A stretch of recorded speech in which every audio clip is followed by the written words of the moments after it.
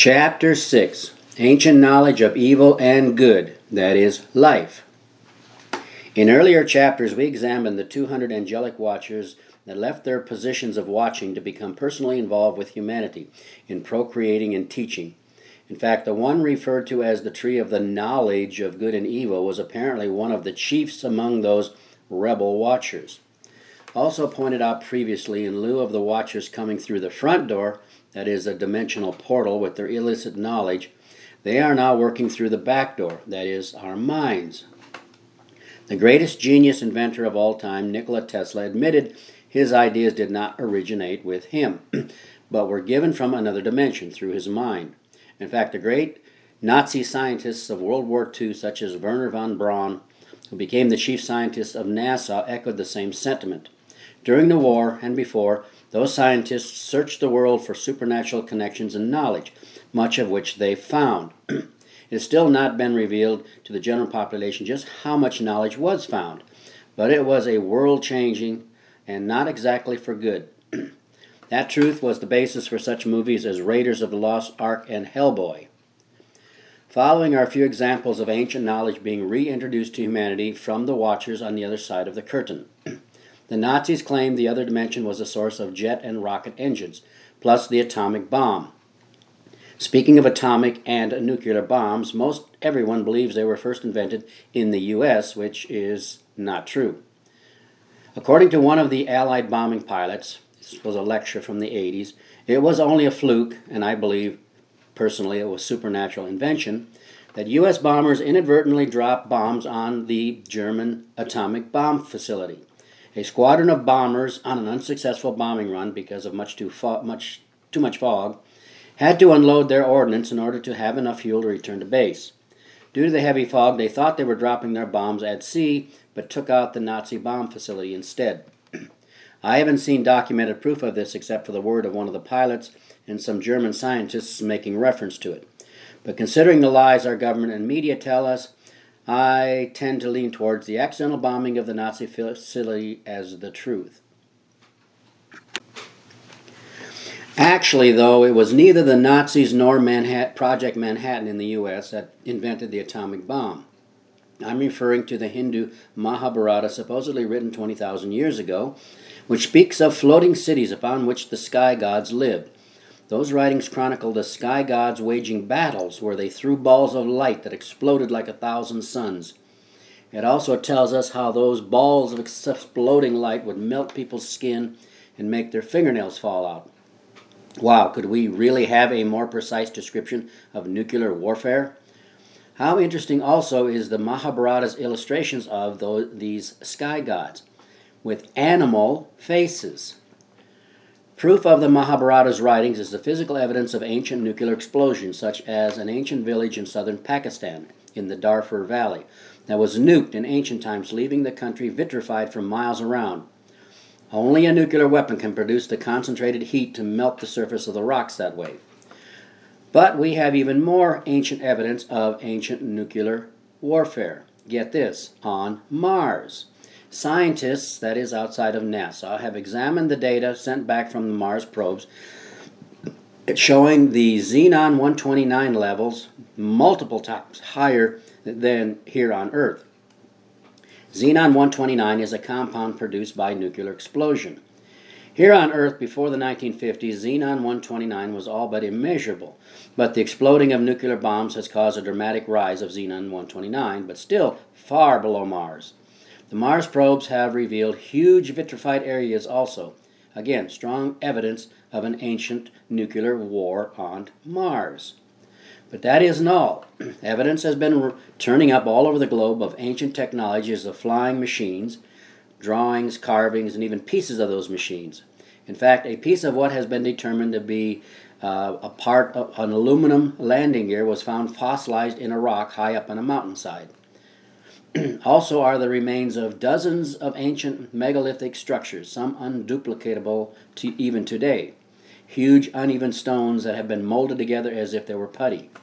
Interestingly, they supposedly date to about 10 to 12,000 years ago as well. We can only conclude that ancient technology was of the Watchers, that is, the tree or trees of the knowledge of good and evil. They no doubt were the Mahabharata sky gods that battled each other.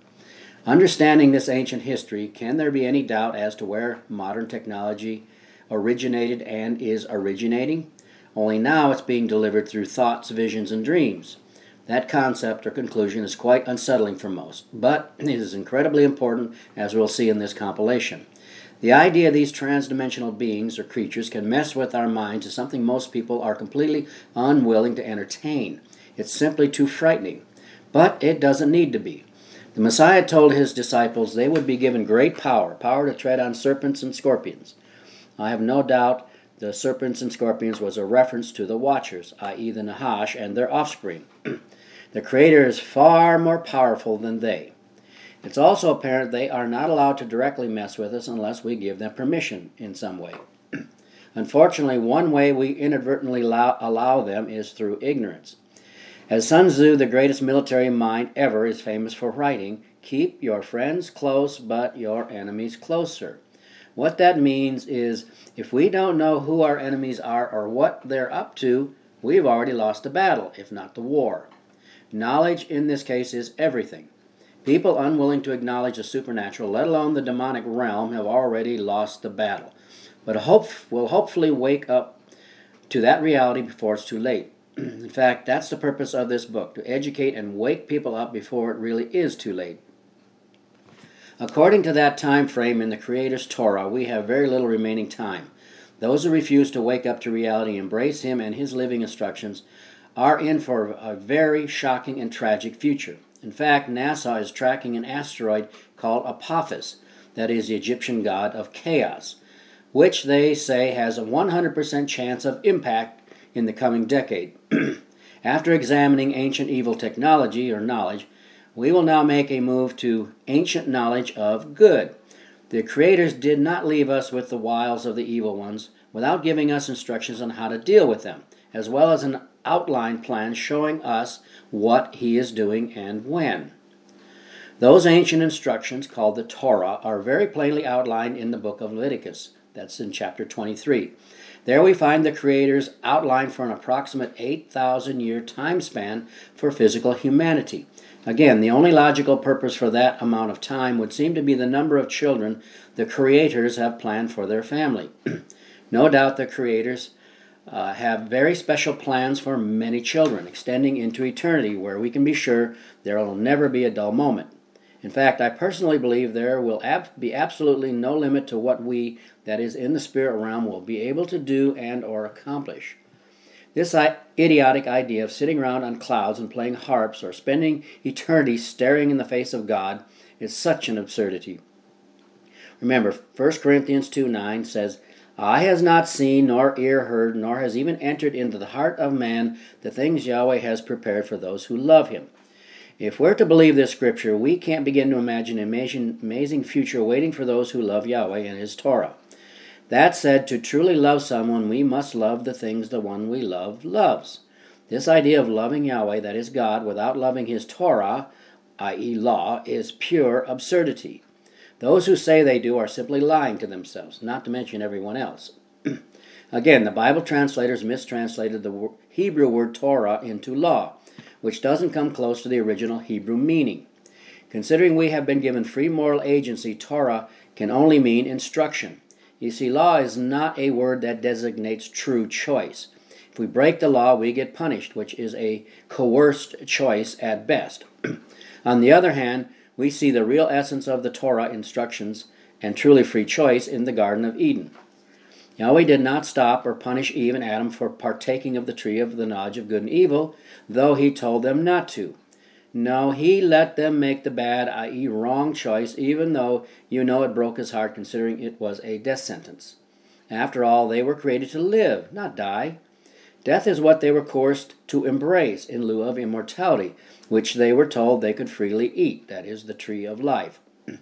A good way to understand Yahweh's Torah, like the Ten Commandments, which correctly translated is words of instruction, is to view them as road signs. If we are desiring to get somewhere and we refuse to follow the road signs or GPS, we will certainly not get where we want to be. Not getting where we want to be is the consequence, not punishment, for not following the instructions, i.e. Torah.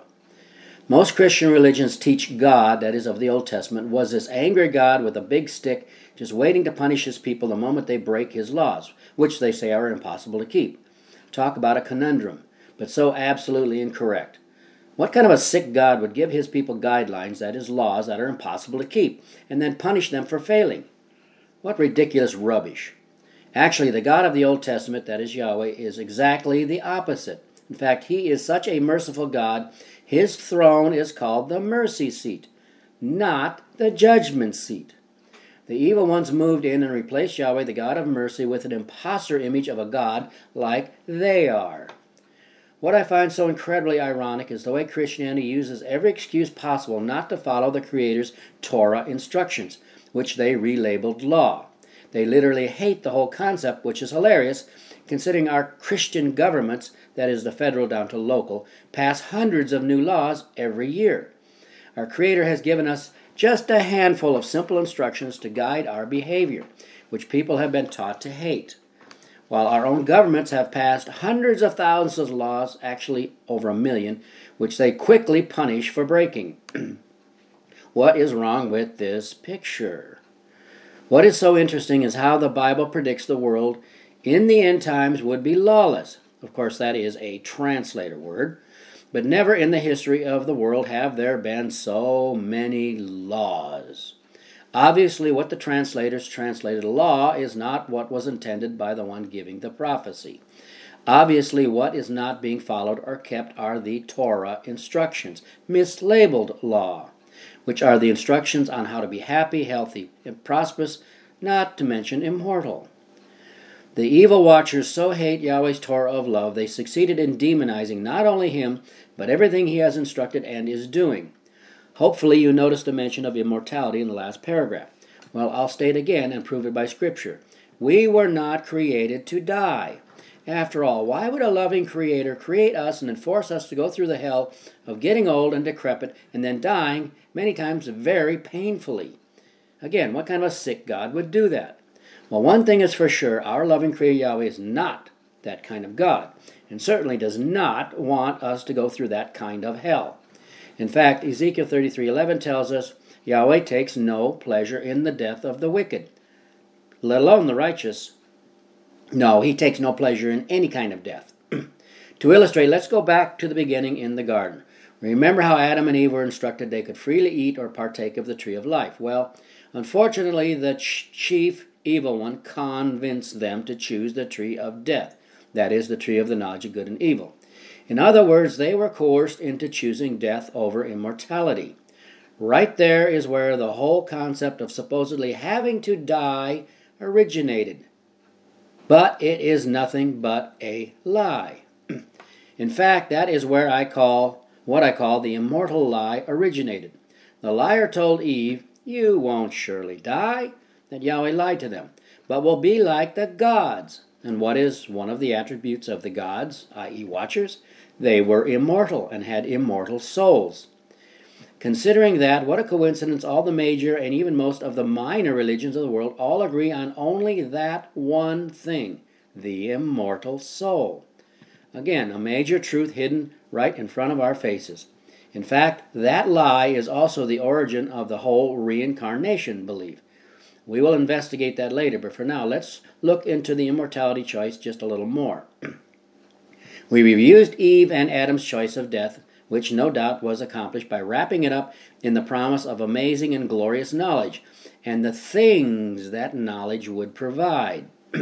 Unfortunately, virtually all Christianity has concluded even Adam's poor choice condemned all humanity to their consequence, i.e. death. But that is certainly not what the Torah or Bible teaches, considering we find the same choice of immortality offered Adam and Eve being offered to Yahweh's people in Deuteronomy 30. There in Deuteronomy 30, we find Yahweh instructing his people Israel, "I have set before you life and death, blessings and cursings. Choose life and blessings." Unfortunately, it's argued by all Bible teachers, at least that I've ever heard, what he was offering was a blessed life versus a cursed one, and then you die. Let's be real here. Life and death are presented as opposites there. Are we really to accept that if they or we choose life, they would have to die to receive that life? How absurd and silly. Those arguing Deuteronomy 30 does not mean what it clearly says. Also argue choosing life really means going to heaven after we die. Again, what nonsense. That argument is based on the non-biblical idea that we have an immortal soul. But nowhere in the Scriptures do we find anything telling us that. No, when we die, we are dead until resurrected. That's Revelation 19. What the Scriptures plainly do show, the soul whose sins shall die. That's Ezekiel 18. Again, the whole immortal soul lie is just that, a lie, straight from the Nahash in the garden. Lying is evil, and evil equals death. The only biblical argument people have for dying is Hebrews 9. But that scripture only seems to support their argument, but really doesn't. But what they don't realize is that the New Testament was written some 30 years after being passed orally, except for 7 books of Paul, which Hebrews was not one of. The failing of their argument is the immortality given to Enoch, Elijah, and apparently Moses. It clearly stated in the record that Enoch, Elijah did not die but were transported to heaven. Hebrews 9 saying we have to die at least once is obviously not true. What it's really saying is we can choose death once, but the second death, it's the final one. Again, after being passed orally for decades, things get distorted to one degree or another. That said, let's not forget the evil watchers, that is the rebellious angels, hate the Creator Yahweh and want all His potential children dead. Are they not going to lie to us to accomplish that goal? Personally, I believe many of those rebel angels are just unable to handle the concept that we, puny flesh, mortal beings, will someday as children of Yahweh in His family have authority over them. It's like a rich man who has many servants taking care of his children. When the children are young, the servants have authority over them, and the children have to obey, just as if it's the father giving the instructions. But as the children grow, the day comes when they realize they, being the father's children, actually have authority over the servants. That said, there are many servants who are never quite willing to subject or submit to the young adults they see as wet behind the ears children, especially after raising them. We must keep in mind the angels that will someday be under our authority have been around for probably millions of years, and many of them will simply not be able to accept us as superiors. Moving on, we have even more confirmation of the idea of choosing life over death, that is immortality, in the teachings of the Hebrew Messiah Yeshua in the New Testament. In John 8:52, we find him telling the gathered crowd, "If anyone keeps my word, he shall never taste death." Again, never tasting death is immortality, not life after death, as Christianity teaches. With that in mind, are we really to believe none of the disciples and or apostles kept his word and they all died? Really? Well, if you believe that, I have some wonderful oceanfront property in Arizona to sell you. Cheap. Are we really to believe none of Yeshua's apostles were righteous and kept Yeshua's word and died? How does that not make Yeshua a liar? Well, I know who the liars are, the watchers and their lying puppets, the religious leaders. Of course, choosing life is not as simple as just speaking the words.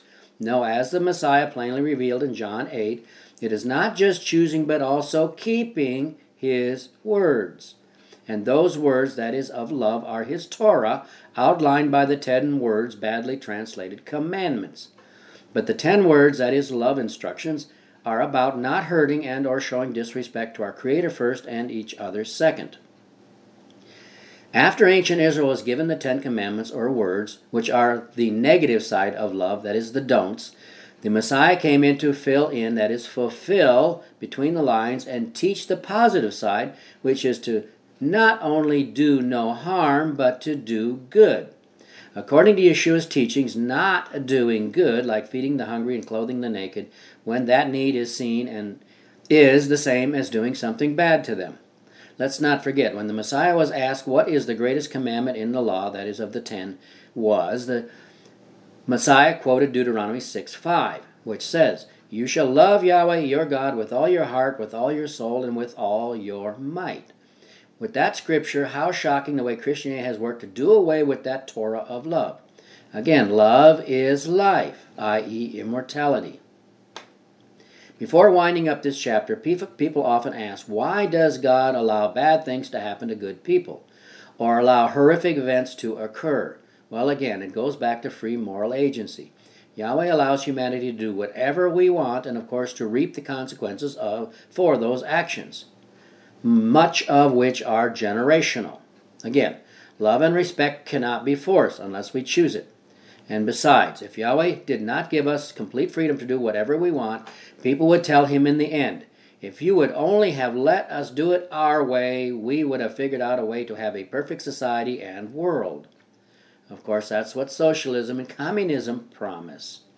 No, humanity needs to understand without the slightest doubt, doing it our way will only fail and earn us suffering and death in the end. To bring this chapter to a close, I'd like to leave you with what was called Pascal's wager. It was actually a wager on the existence of a creator God, but works just as well here. You see, if we believe Deuteronomy 30, that we can choose immortality, but then die anyway, we've lost nothing. On the other hand, if we choose to believe we cannot choose immortality, and it's actually true, well, we've lost everything now, by default.